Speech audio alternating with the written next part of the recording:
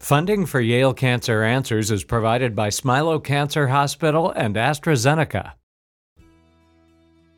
Welcome to Yale Cancer Answers with your host, Dr. Anees Chagpar. Yale Cancer Answers features the latest information on cancer care by welcoming oncologists and specialists who are on the forefront of the battle to fight cancer. This week, it's a conversation about the care of patients with liver cancer with Dr. Ariel Jaffe. Dr. Jaffe is an assistant professor of medicine in the section of digestive diseases at the Yale School of Medicine, where Dr. Chagpar is a professor of surgical oncology. Ariel, maybe we can start off by you telling us a little bit about yourself and what exactly you do. Sure. So basically, I specialize in the care of patients that have advanced liver disease, and I work both in the transplant program, so patients who need to go on to have a liver transplant. And I also manage patients that develop liver cancer, which is an extremely common complication in patients that have chronic liver disease. So let's talk a little bit about that. So when you're talking about patients who require transplant, what kinds of conditions require liver transplant? I mean, are these patients who have hepatitis, cirrhosis? Tell us a little bit more about what kinds of conditions will lead you down the path of transplant.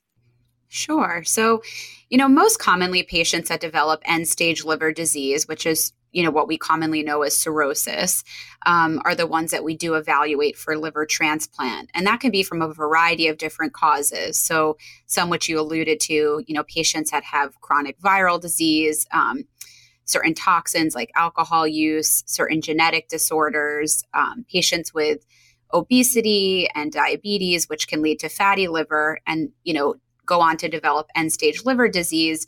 Once you start to have complications from that, we generally start to consider you for transplant. There are a subset of patients who may actually have really well-preserved liver function and look and feel well, but in patients that develop liver cancer, which sort of, as I mentioned, is an extremely common complication, 8 to 10% of patients with cirrhosis will develop cancer each year. That's another indication in which we go on to consider them for transplant because transplant will not only cure the cancer, but it will actually cure their underlying liver disease, which is the major risk factor for their cancer development.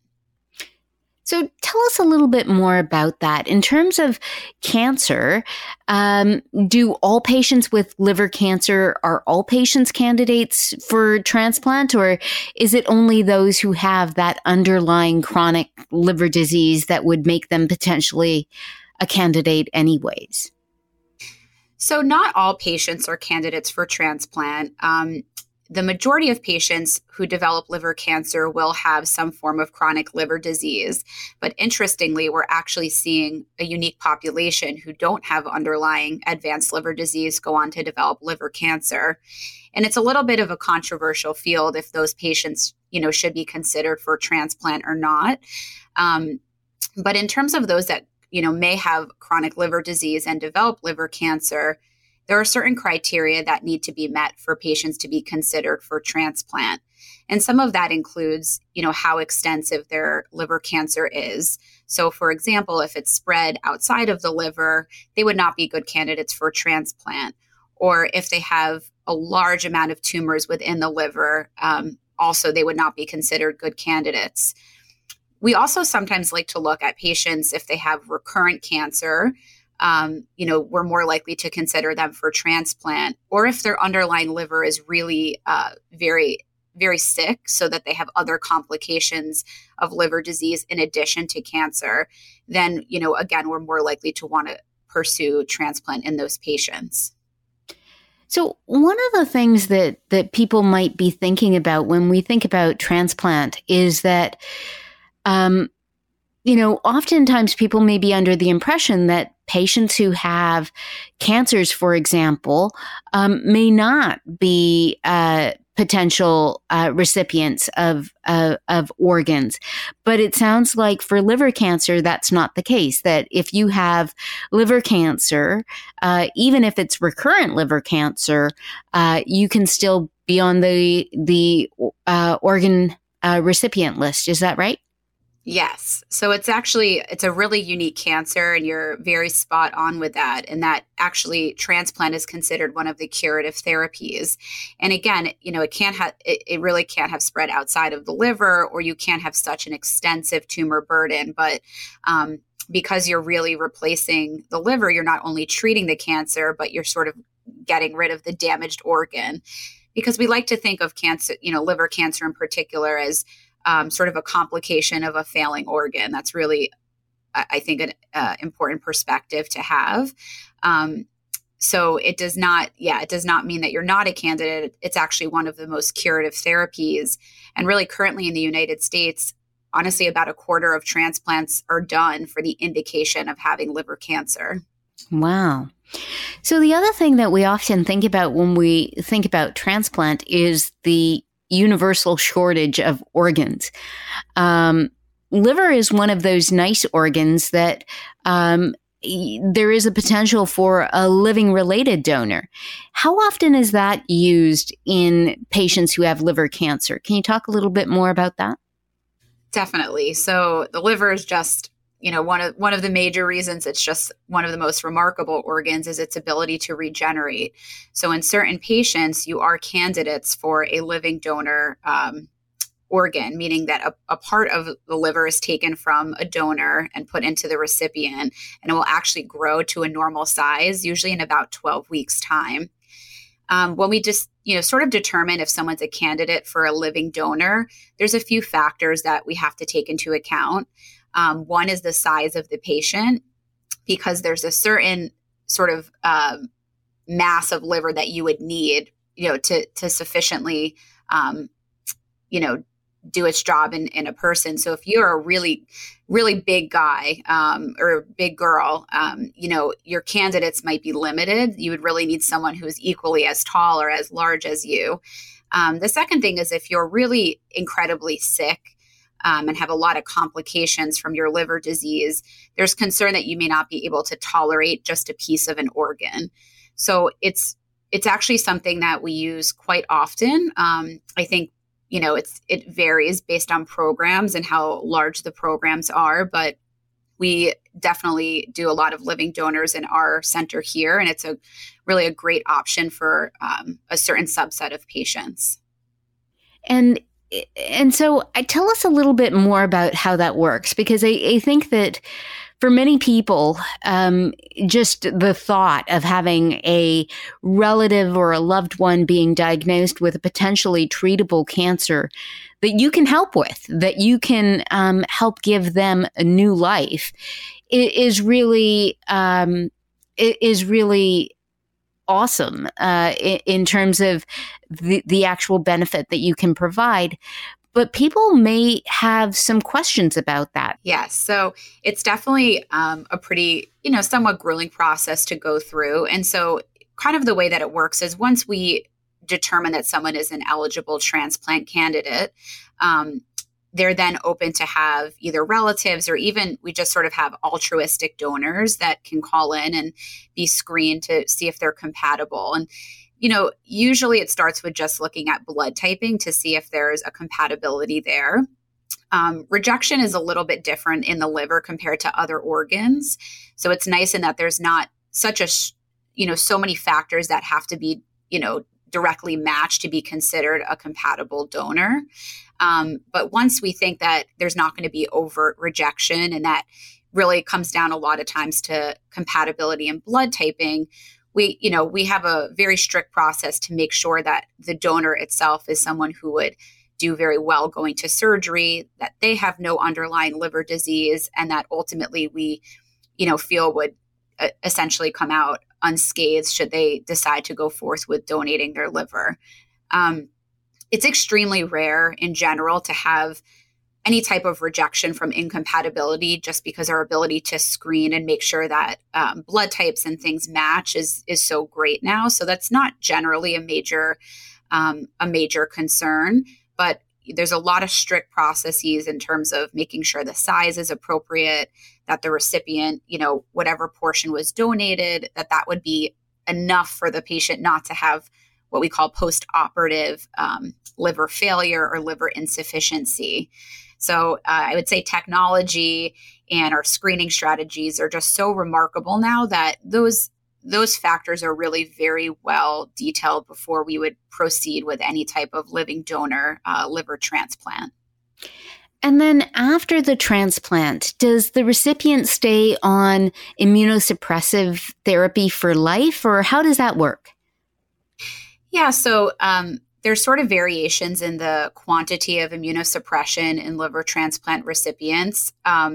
Generally, within a year after transplant, you can get patients down to an extremely low level of immunosuppression, which again is slightly different than other organs where rejection rates are much higher.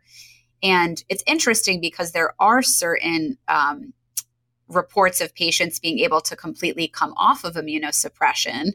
And we've actually had a few patients within our center that we've done that on.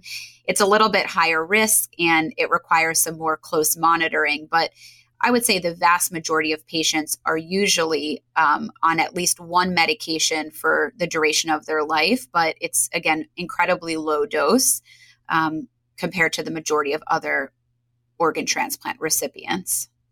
And then are they, quote, cured? Yeah, so that's exactly the hope is that, from liver transplant, you're essentially replacing the entire organ. And so whatever the etiology of that patient's liver disease is essentially cured. Of course, there's a risk if patients develop viral infections or if some of the risk factors that led initially to their liver disease are still present. And I think a lot in our population, the common things are patients who develop fatty liver disease, in the post-transplant setting, if they, continue to have diabetes or obesity, you can develop recurrent disease in the organ. But if patients mitigate their risk factors and go on to live a healthy life, then yes, liver transplant is curative, not only for the cancer, but again, for the initial cause of their cirrhosis. And so for patients who have liver cancer, is transplant one of the things that you think of first, or do people have to kind of go through chemotherapy, at least an assessment of surgical resection and so on, kind of the more commonplace cancer therapies before you think about transplant, or is transplant something that is now first line? So it definitely is extremely independent on each patient's case. If we see a patient who has a single tumor that's very small in size and we think that we can cure them with a local resection, meaning just cutting out a portion of that liver, that's generally the first line therapy that we would actually go to. In patients that have more advanced liver disease and other complications from their liver, if they develop a cancer on top of that, we know that a transplant would cure both of those aspects. So I would not say it's often first line, but it's a curative approach that we definitely have in the back of our heads for a subset of patients that would be good candidates. Terrific. Well, we're going to learn a lot more about liver cancer and transplant hepatology right after we take a short break for a medical minute. Please stay tuned to learn more with my guest, Dr. Ariel Jaffe. Funding for Yale Cancer Answers comes from AstraZeneca, dedicated to advancing options and providing hope for people living with cancer. More information at AstraZeneca-US.com. Genetic testing can be useful for people with certain types of cancer that seem to run in their families. Genetic counseling is a process that includes collecting a detailed personal and family history, a risk assessment, and a discussion of genetic testing options. Only about 5 to 10% of all cancers are inherited, and genetic testing is not recommended for everyone. Individuals who have a personal and/or family history that includes cancer at unusually early ages, multiple relatives on the same side of the family with the same cancer, more than one diagnosis of cancer in the same individual, rare cancers, or family history of a known altered cancer predisposing gene could be candidates for genetic testing. Resources for genetic counseling and testing are available at federally designated comprehensive cancer centers, such as Yale Cancer Center and at Smilow Cancer Hospital.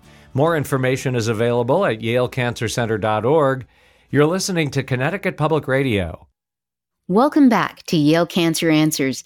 This is Dr. Anees Chagpar, and I'm joined tonight by my guest, Dr. Ariel Jaffe.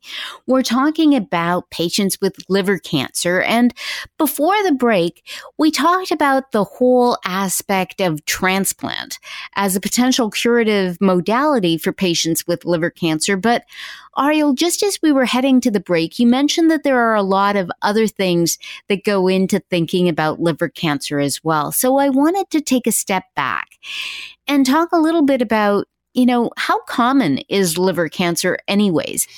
Primary liver cancer is actually a quite significant global burden. There's over 800,000 new cases diagnosed each year. And actually in the US in particular, it's the fastest increasing cause of cancer and the fastest increasing cause of cancer-related death. So, when we talk about primary liver cancer, we mean cancer that has originated and developed in the liver from the beginning. There are two main types that we think about. So hepatocellular carcinoma probably accounts for 80 to 90% of primary liver cancer. But another common type that we see that often develops in patients with chronic liver disease is something called cholangiocarcinoma, and that arises in the biliary cells. And these are the cells that kind of line all the little lakes and channels within the liver that sort of drain and modify the substance that the liver makes called bile. When you think about secondary liver cancer, a lot of times what we're talking about is metastatic disease. So cancer that may have spread to the liver, but that's really treated and managed extremely differently than primary liver cancer. And so that's really fascinating. I didn't realize that liver cancer in the United States was the fastest growing in terms of incidence and mortality. Why is that? What are the risk factors that predispose to liver cancer that are factoring into this equation? Or is it the risk factors? Yeah, so there's definitely been a shift sort of in the risk factors globally, where prior the major causes of liver disease used to really be chronic viral disease. And mainly we're talking about chronic hepatitis B and hepatitis C. But with the ability to treat hepatitis C and control hepatitis B and even prevent that with vaccinations, really in the Western world, what we're seeing as the major cause of liver disease is definitely what we call fatty liver disease or non-alcoholic fatty liver disease. And, as we see a rise in the obesity epidemic, we're seeing more and more patients that develop complications such as diabetes, high cholesterol, central adiposity, meaning just, a lot of belly fat, which is inflammatory, bad fat that the body does not like, and high blood pressure. As we're seeing more patients develop those complications, we're seeing a rise in the incidence of fatty liver disease. It's certainly true that there's just this exponential rise in obesity in America and in the world, quite frankly. So let me ask you this. Is it possible to reverse that? If you lose weight, do you reduce your risk of fatty liver and therefore reduce your risk of hepatocellular carcinoma? Absolutely. So, generally when patients have developed cirrhosis, which is really advanced scarring within the liver, we do say that you can't reverse completely to having, a normal healthy liver. But for a lot of patients who are not quite yet cirrhotic or who may be cirrhotic but have active ongoing inflammation, which is a, big risk factor for the development of cancer, you can absolutely reduce the risk of developing complications from liver disease and the development of liver cancer. So in particular for fatty liver disease, really the only kind of approved therapy at this time is the recommendation to lose weight. And generally we say 5 to 10% of weight loss has been associated with reduction in inflammation, reduction in scarring of the liver, and even reduction in the potential to develop liver cancer.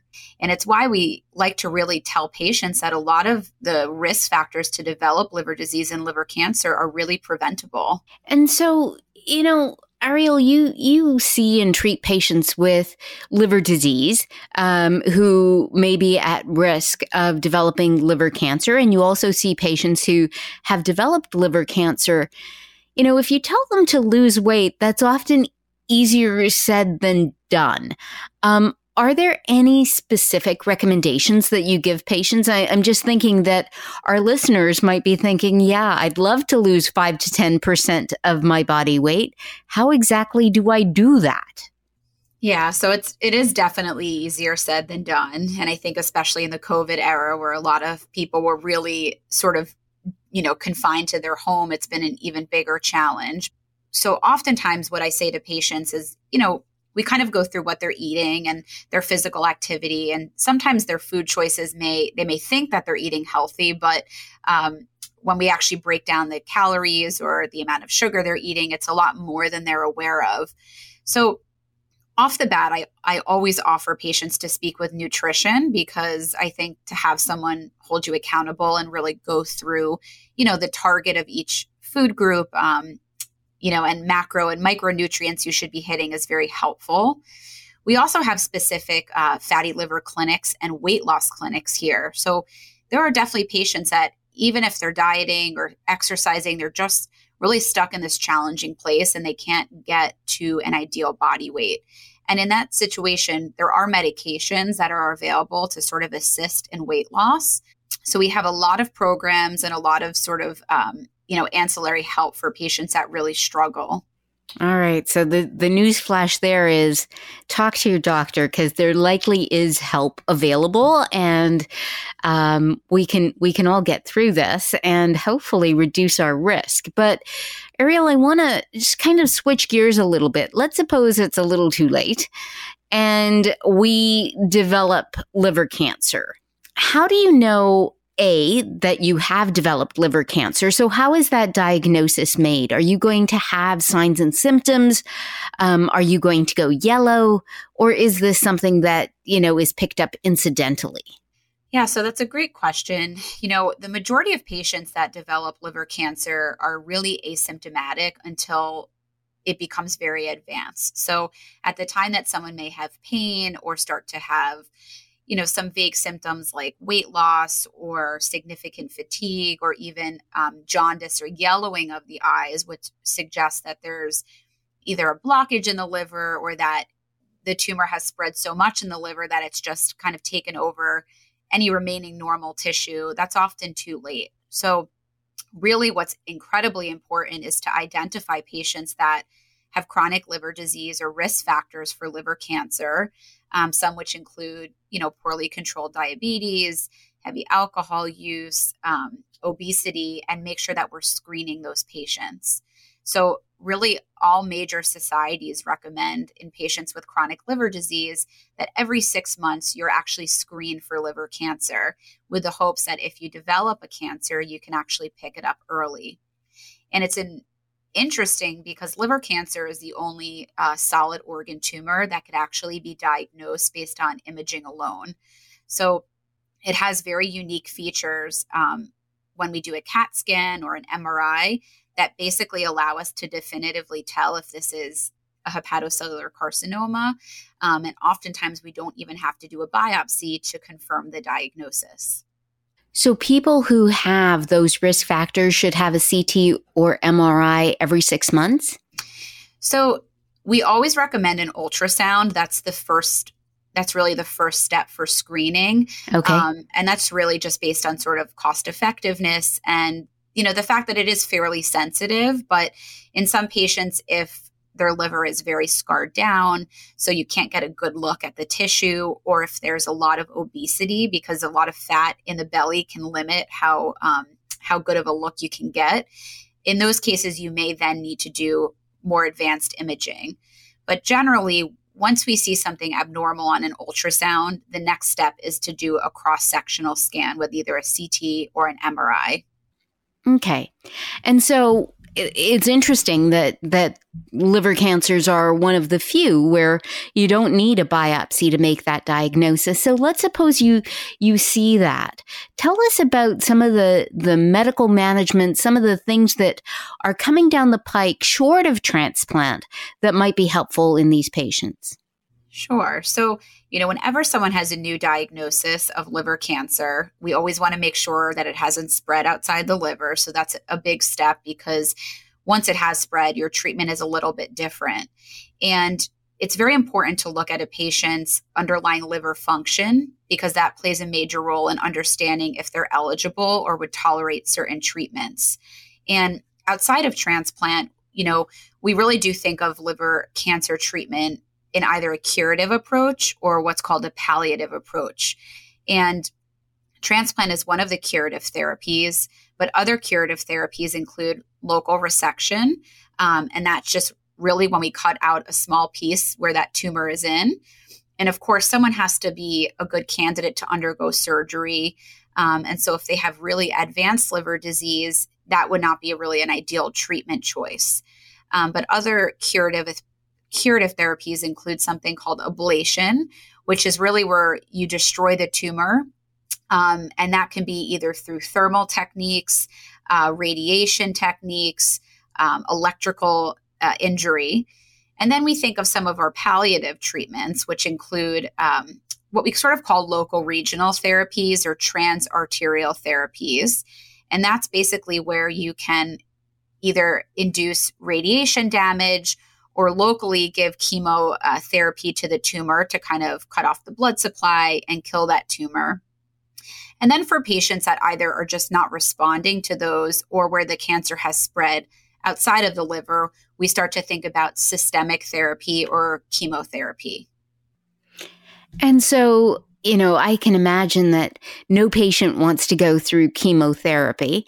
And everybody has heard horror stories about what chemotherapy is like. But very often on this show, we've been talking about some of the newer advances, especially in systemic therapy, where we really are looking towards personalized medicine, sometimes immunotherapies.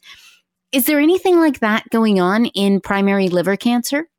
Absolutely. So I think probably the management for patients with liver cancer that's more advanced has been one of the most innovative fields within liver cancer. And that's because there have been so many new advancements in systemic therapies. So, just a few even years ago, we just had really one or two medications, and now we have 10 FDA approved therapies.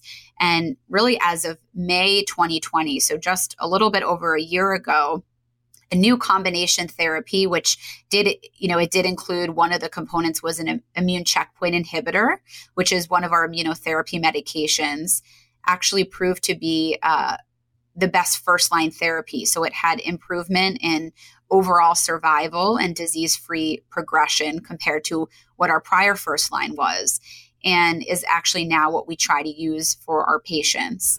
I think it's also important to know that oftentimes when our patients hear that they're going to go on systemic therapy or chemotherapy, they kind of think of, the movies or loved ones that they've seen who have gotten really very sick, or their hair has fallen out, or their immune system is completely wiped out. And the medications that we use to treat liver cancer are definitely much more tolerable with, significantly reduced side effects compared to, I think, what a lot of patients think about for sort of standard chemotherapy for other tumors. Dr. Ariel Jaffe is an assistant professor of medicine in the section of digestive diseases at the Yale School of Medicine. If you have questions, the address is canceranswers@yale.edu, and past editions of the program are available in audio and written form at yalecancercenter.org. We hope you'll join us next week to learn more about the fight against cancer here on Connecticut Public Radio. Funding for Yale Cancer Answers is provided by Smilow Cancer Hospital and AstraZeneca.